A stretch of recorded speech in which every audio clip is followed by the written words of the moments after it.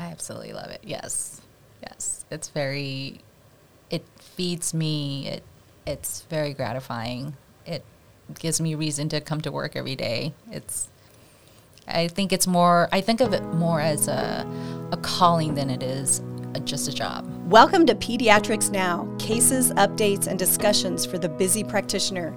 I'm your host, Holly Wayment. Joining me today here in the podcast studio is Dr. Jeannie Harden. Dr. Harden, thank you so much for being here today. Thank you for having me.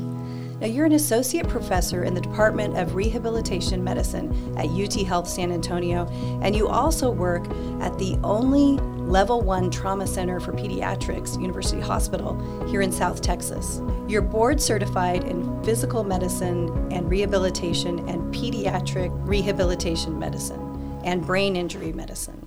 Yes.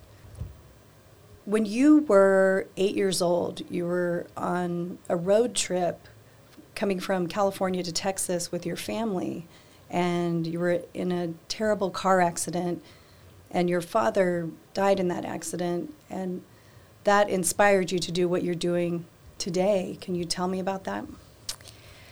Yeah, it was a pivotal moment in my life, to say the least. We survived that ordeal, and so much of it that came out of it. My mother had been a beautiful model of strength and resiliency and faith, and she continued to raise my brothers and me, and as a single mother, immigrant to this country, and so had a lot to live up to, but also just having survived that trauma of a car accident and remembering all the kindness and the care of the people who took care of my family and me, I just felt very called to medicine from that point. What does that feel like today when you are helping children who have been in horrible car accidents? So unfortunately, Holly, I do see a lot of these kids who have been in trauma, as you mentioned, with University Hospital having the only one pediatric level 1 trauma center. I do take care of a lot of kids who have been in these car accidents, and it almost brings me inner healing to be able to ride this journey of survivorship with these trauma patients. And so I'm very grateful that I'm able to work with kids that are able to survive such a horrendous ordeal. How is your family doing now? They're doing really great. My brothers are very successful and happy, and they have beautiful children. And unfortunately, my mother did pass away of ovarian cancer just a few years ago. Oh, but I'm sorry. My husband, first and foremost, is a rock. He is my rock. He is a true pillar of strength for me, and he makes me want to be a better person every day. And it's like that phrase, as iron sharpens iron. You know, we really are life partners in this journey. And so also raising our two amazing daughters, they help to give me that balance that I need in my work and just in my life in general, to remind me of why all of this is worth it. It's really about the connection between people, and I want to teach my daughters what it's like to be compassionate and to be kind, and to help others, and not necessarily wanting them to go on a path to medicine like I did, but I want them to choose their own paths. But really, my husband and my daughters really helped me to really strike a good balance in my life. So all my life, I've been living between two cultures, the Korean culture and the American culture, and that really does help me in terms of understanding where some of our families come from, especially being in South Texas and encountering a lot of immigrant families as well. So I know that a lot of people in in San Antonio and the people we take care of at University Hospital, they also come from multiracial households, and so it's there's also that level of cultural sensitivity that I am able to bring to the care. You're a physiatrist? Yes, nice, not to be mistaken for psychiatrist. And so it's a very specific specialty, and there's not a lot of doctors who are board certified in your field. In fact, you're the only board certified pediatric rehabilitation medicine doctor in South Texas. I believe that's true, unless somebody has snuck into the South Texas region. But yes, the general field of physical medicine rehabilitation is about function and removing barriers, any barriers that exist to achieving one's highest level of potential for function. And when it comes to the pediatric world, it's a very particular niche in that the patients are very young and they're still in an active phase of development and growth. And so an injury or a condition or illness that affects them from a young age continues to make an impact all throughout their lifespan. And I think there is such a great need for patients who transition from pediatric to adult care. And that's one of the things that I really enjoy doing, and I try to provide for our community, is that transition of care to adult care. And so I do have a lot of adult patients with cerebral palsy and spina bifida. And just understanding how that sort of childhood onset disability affects an adult living with that same disability. And you are going to be practicing at the new Women and Children's Hospital? Yes. This is so very exciting. We have an inpatient rehab unit for pediatric patients at university right now, and we will be moving from the current existing university hospital to the new hospital, and there we'll have capacity to take on more patients. We have received very generous donations from Ava's Wish Foundation, and Tracy Lopez, who is the founder and president of Ava's Wish Foundation, has had such a huge dream for University Hospital to have its own pediatric rehab unit. And with her dream and the generosity of the foundation, we're able to make it happen in the new hospital.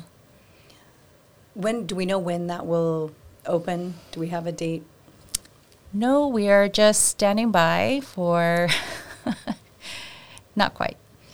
So tell us a little bit about Ava's Wish. I know it was years ago here in San Antonio, a mom and her children, they were in their front yard, I think doing some gardening, and a drunk driver hit them, plowed into their front yard, as you said. That's right. And so Tracy was working in the front yard with her two daughters. Ava was 18 months old at the time, and actually we did a television interview together, and she recounted how Ava, she was airbound. I mean, she was hit so hard that she had so many injuries, and the worst of it was the brain injury. And she was stabilized and treated here at University Hospital. And so Tracy became very familiar with the ICU. And then when it came time to transition her care, they transferred to the Children's Hospital of San Antonio, where they received wonderful care as well. And I think from that moment, Tracy really had a passion and vision for taking care of the families who are also needing to be in the ICU. So I know that Ava's Wish has had some projects with taking care of our PICU families. And then, but also I remember prior to COVID, they would have these 5Ks to raise money, but I know they're very busy and still continuing the mission of Ava's Wish, and we're able to see it bear its fruit here. And we'll have a state-of-the-art pediatric rehab facility right here in this city.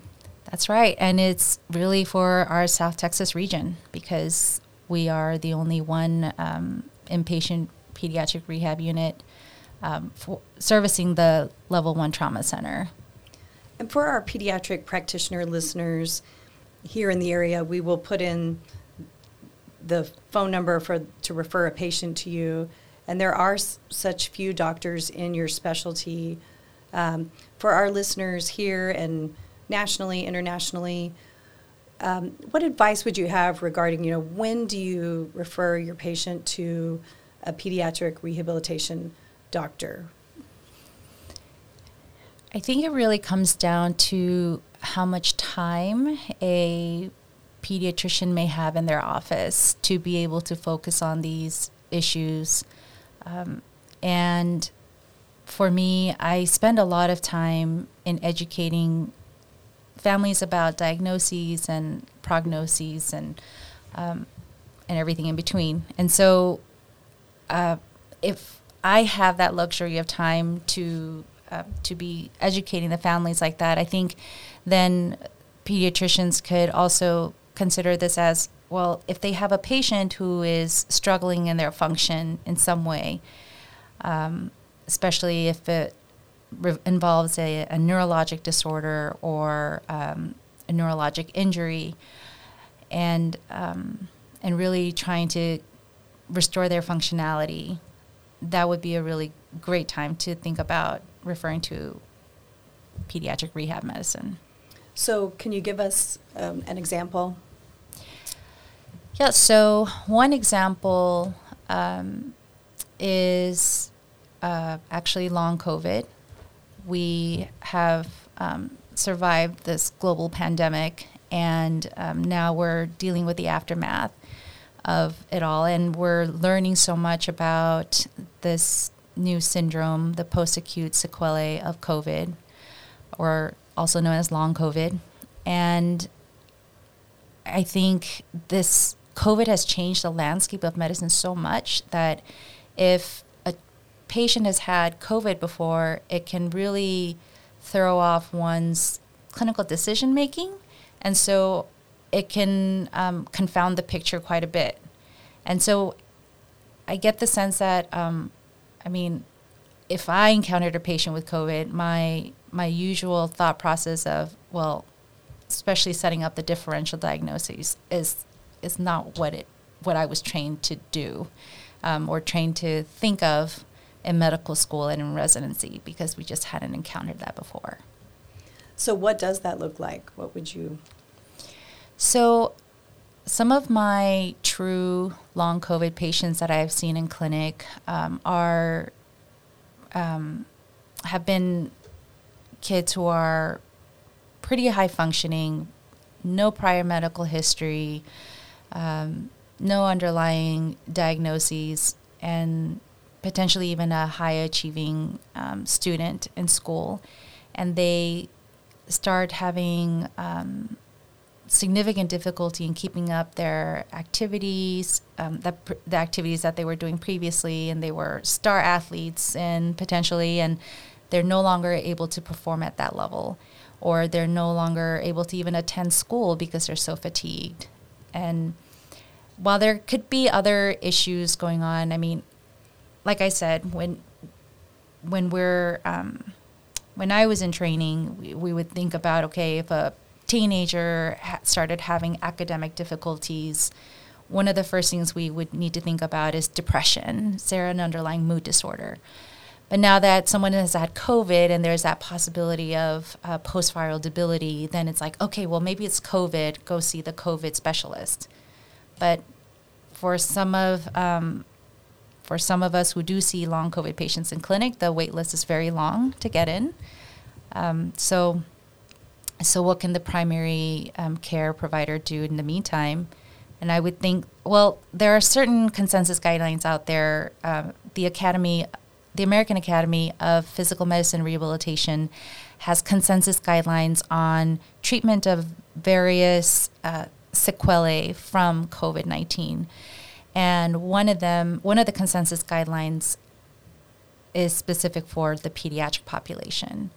So on AAPM&R, they do have a free access journal article in their flagship publication, the PM&R Journal, where there is a guideline on how to manage some of the symptoms in pediatric patients, including maybe if the patient has dysautonomia, if the patient has breathing difficulty or decreased activity tolerance. These are some of the things that they could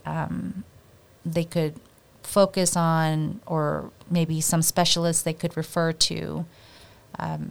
I definitely lean heavily on that consensus guideline to help direct my care if I do encounter a patient who hasn't been through some of the workup that's recommended in that guideline.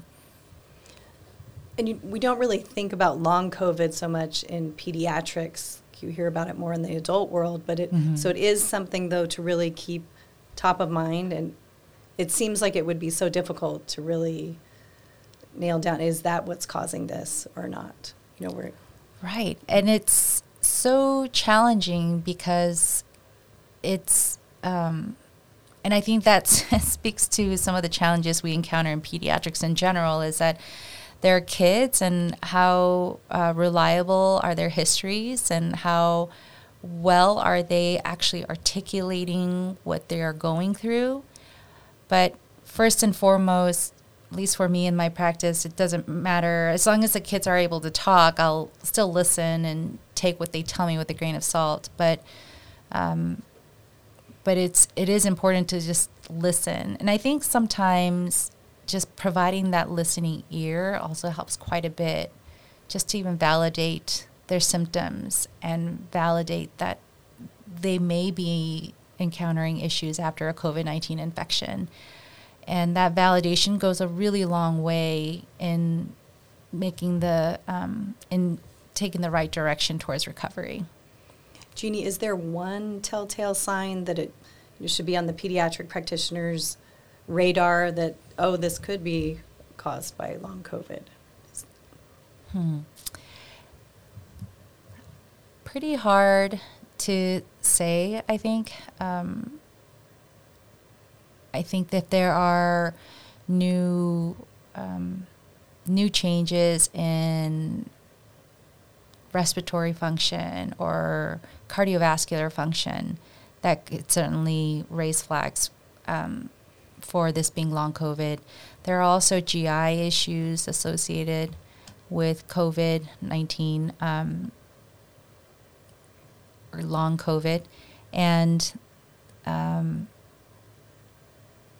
also certainly mood issues as well, because for some of these kids it was very psychologically traumatizing, especially if they even lost a friend to a COVID-19 infection.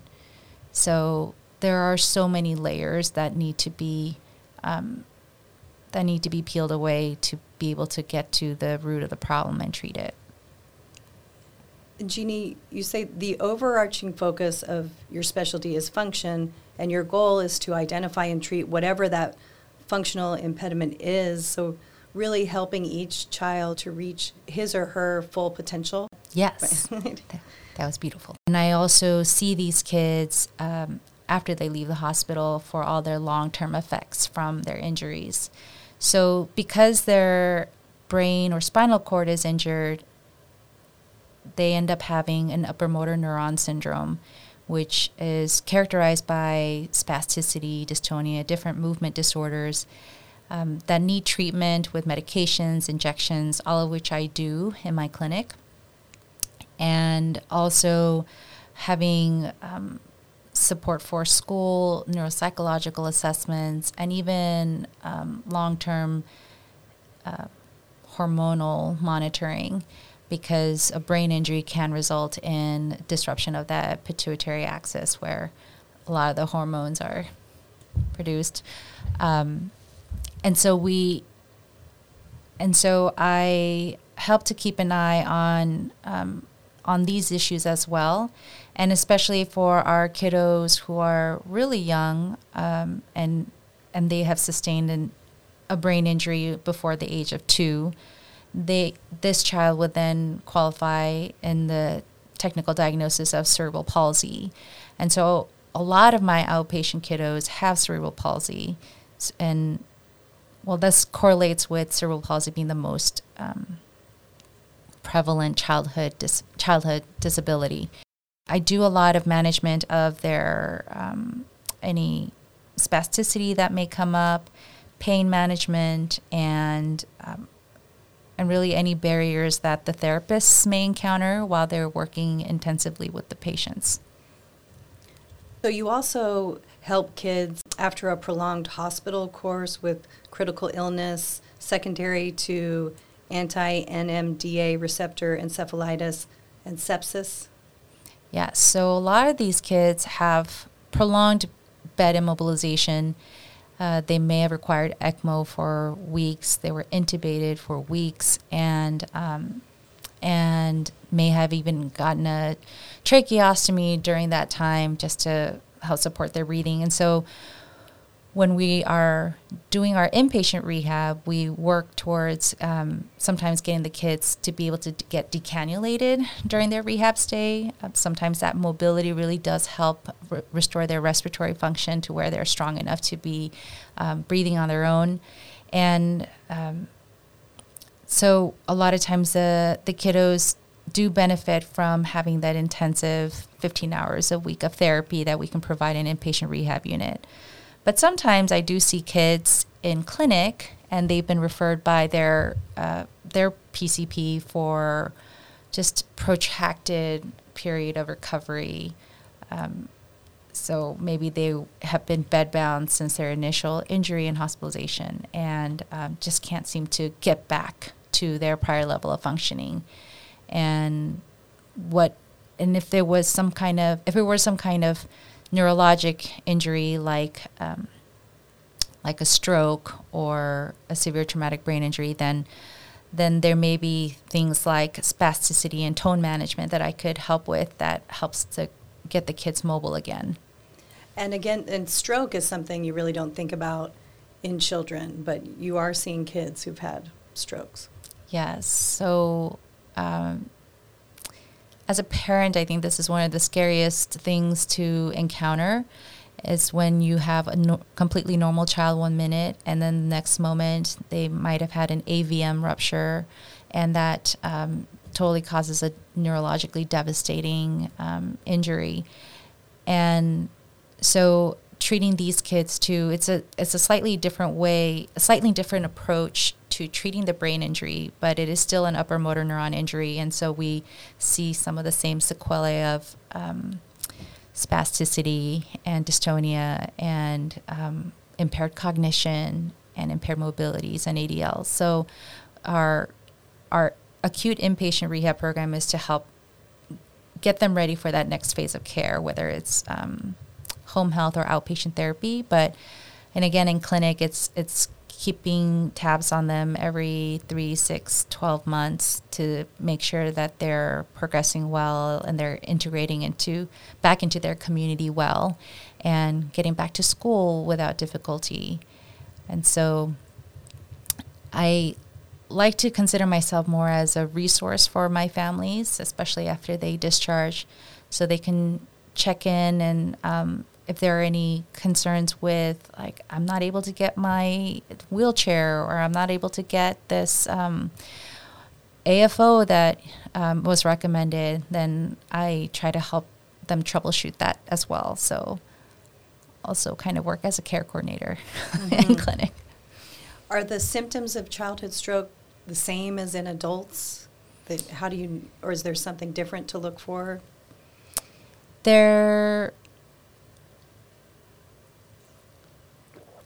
Symptoms are pretty similar. I would say that in pediatric patients, though, they can be quite profound and quite rapidly progressing. And so And of course, anytime we are talking about a stroke, time is of the essence for management. So I love to see how parents are so in tune with their kids sometimes, and they'll say, they just started walking a little funny, so I decided to bring them in. And it's like, wow, you were spot on. Good job. Good job bringing them when you did. But it could be as sudden into the as ER, right? Yeah. Into the ER. Or it could be something as sudden as they were just dancing and playing on the beach when they suddenly collapsed. And that was from an AVM rupture. We actually had treated a kid at University Hospital who had bumped his head on a desk, but then he started complaining of a really bad headache. Parents brought him to the hospital, and he ended up having an AVM rupture. And so it's just like you don't know, but it's also hard because sometimes, kids say all kinds of things. So right. Yeah. I've got 3 kids. Like, you don't know if it's hard for them to express the symptoms. And then in that case, if the family hadn't come into the ER, what would have happened? Or is it hard to say? I think it's hard to say. But I don't think that the outcome would have been as good as it was, because my understanding of this child is doing very well. In fact, he didn't even need to be in our inpatient rehab unit. So that's a good thing. It's amazing. And Jeannie, we met at a neurology conference, and it's such an honor to be here with you today. Do you want to talk a little bit more about neurology, the relationship there, what type of patients you see? Yes. So that was a really fun time. And I learned so much from the neurologists presenting there, too, at that conference. It was great. Yes. And I see myself, PM&R and neurology are really great collaborative fields. And they, I actually work really well with our pediatric neurologist, Dr. Brian Fox, and very brilliant. And yes. I really see the neurologists as they are the ones to make the diagnoses, and from these diagnoses we can start peeling away the different layers of function that keep a child from being able to return to their prior life, which can be super complicated. Right? Very complicated, because aside from spasticity or something like that, like some kind of upper motor neuron or some kind of hypertonia or movement disorder, there can also be new bowel and bladder incontinence from neurogenic bowel and bladder. And so, so while the kids may also need urology to keep an eye on their bladder and things like that, I can talk to them from a functional standpoint of like, okay, let's try a timed voiding program. So I think there is a lot of overlap between PM&R and neurology in terms of, we all want to get to the diagnosis and the etiology so that we can help. I guess the way I see it, neurology does more of the treatment, the diagnosis, and the treatment. And for me in my role as a physiatrist, I do more of the supportive care and getting the kids functional and back to the community and home. And for those of our listeners in the South Texas area, Dr. Fox works out of our clinic called Gateway. It's on Wurzbach and Fredericksburg here in the medical center. How do you know, so Dr. Tess Barton, pediatric infectious disease specialist who's been on the show, when do you know to send to her clinic for infectious disease or to you, or is it kind of similar where for the diagnosing, and beginning treatment, send to pediatric infectious disease, and then from there, if needed, go to you? Exactly. Okay. So it's helpful for me to have a diagnosis to work with to be able to help restore the function. So again, going back to long COVID sequelae, if we're having symptoms of shortness of breath or fatigue. Sometimes looking at their lungs or their heart would be one of the first things I would try to sort out before trying to just treat some of the symptoms of fatigue. And so making sure there isn't some kind of reversible organic cause to whatever their issues are. Sometimes it could even be checking thyroid function and vitamin D levels. So different labs that could also be drawn prior to referring to PM&R for long COVID. And I mean, that goes for children and adults. I think if we could have some more workup done, some of the legwork done before they come to see us, then we can help to address some of the symptoms. And Jeannie, you also treat patients with amputations from trauma or cancer. Can you tell me about that? Yeah, so a lot of times these amputation surgeries are much more intricate than just having a limb operated on and then getting a prosthesis later on. There are so many steps in between from surgery to getting that artificial limb. And so some of my focus with treating post-amputation patients is keeping an eye on their pain, of course, because they can have surgical and phantom pain from their amputation. I focus on limb shaping so that they can actually have a good prosthetic fit, edema management, and making sure we're preventing contractures. All of these things with the goal of getting them up and ambulating or getting back to whatever activity they need to do. Because if you don't keep an eye on those things, then if contractures form, then you're going to have to think about, what other treatments do we need to do? Do we need to operate? Do we need to do serial casting? Something else that might hinder the progress towards getting that prosthesis.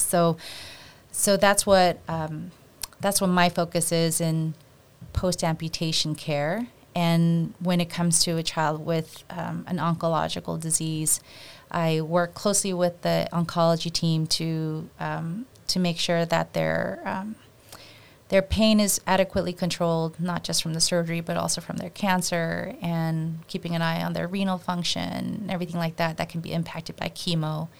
And of course, too, there are kids with certain chemotherapy who receive certain chemotherapy regimen. They have neuropathic pain as well from just the toxicity of the chemotherapy itself. So balancing that with trying to get a child to be functional as well, because we don't want them super sedated, since all of these medications are very sedating. So it's really about striking a balance, and it's not a one-size-fits-all type of a program. It's just listening to the child and their family and identifying what goals they have and seeing what barriers there are to reaching those goals. My focus is disability or any impediments to function. And so in my outpatient clinic, I do see other diagnoses with that affect function, like cerebral palsy. I also mentioned spina bifida. I know Dr. Isabella Tereshevitz is really working hard in building a comprehensive spina bifida program, and it's been really exciting working with her and getting that going as well. So our goal is to, again, spina bifida, comprehensive care for them. There's also muscular dystrophies that also impair function. And while there are the amazing neurologists and cardiologists that help to keep an eye on the diseases and the treatments thereof, I like to help with, my focus would be on treating their function, and would a certain type of orthotic support help to maintain good range of motion of a joint, or so a lot of non-surgical orthopedic management as well. So anything to help them to sit better in their wheelchair or use their walker better. Those are the things that I focus on. So it doesn't necessarily have to be just long COVID, doesn't have to be some kind of devastating brain injury or spinal cord injury, but really any of these childhood onset conditions that can affect the child's development and function. Really happy to help. My cousin had muscular dystrophy, and he has since passed away. But I have a clear memory as a child being in his driveway in the state of Washington, and we were playing basketball, and he would hold the basketball and roll it to me, and then I would get it and then shoot the ball for him, and then I would toss it back to him. And so we still played. He still played basketball. Mm-hmm. And I think that flows nicely to one of your favorite quotes by Dr. Martin Luther King Jr. Can you tell us that quote? If you can't fly, then run. If you can't run, then walk. If you can't walk, then crawl. But whatever you do, you have to keep moving. I think it's so inspiring. Absolutely. The kids inspire me every day. Dr. Jeannie Harden, thank you so much for being here today on Pediatrics Now. Thank you so much for having me. If you're a practitioner, click on the link in this podcast for free credit. Coming up next week, I'll talk to a doctor from Johns Hopkins University about AI and how this is going to help babies. Our website is pediatricsnowpodcast.com. I'm Holly Wayment, and you're listening to Pediatrics Now.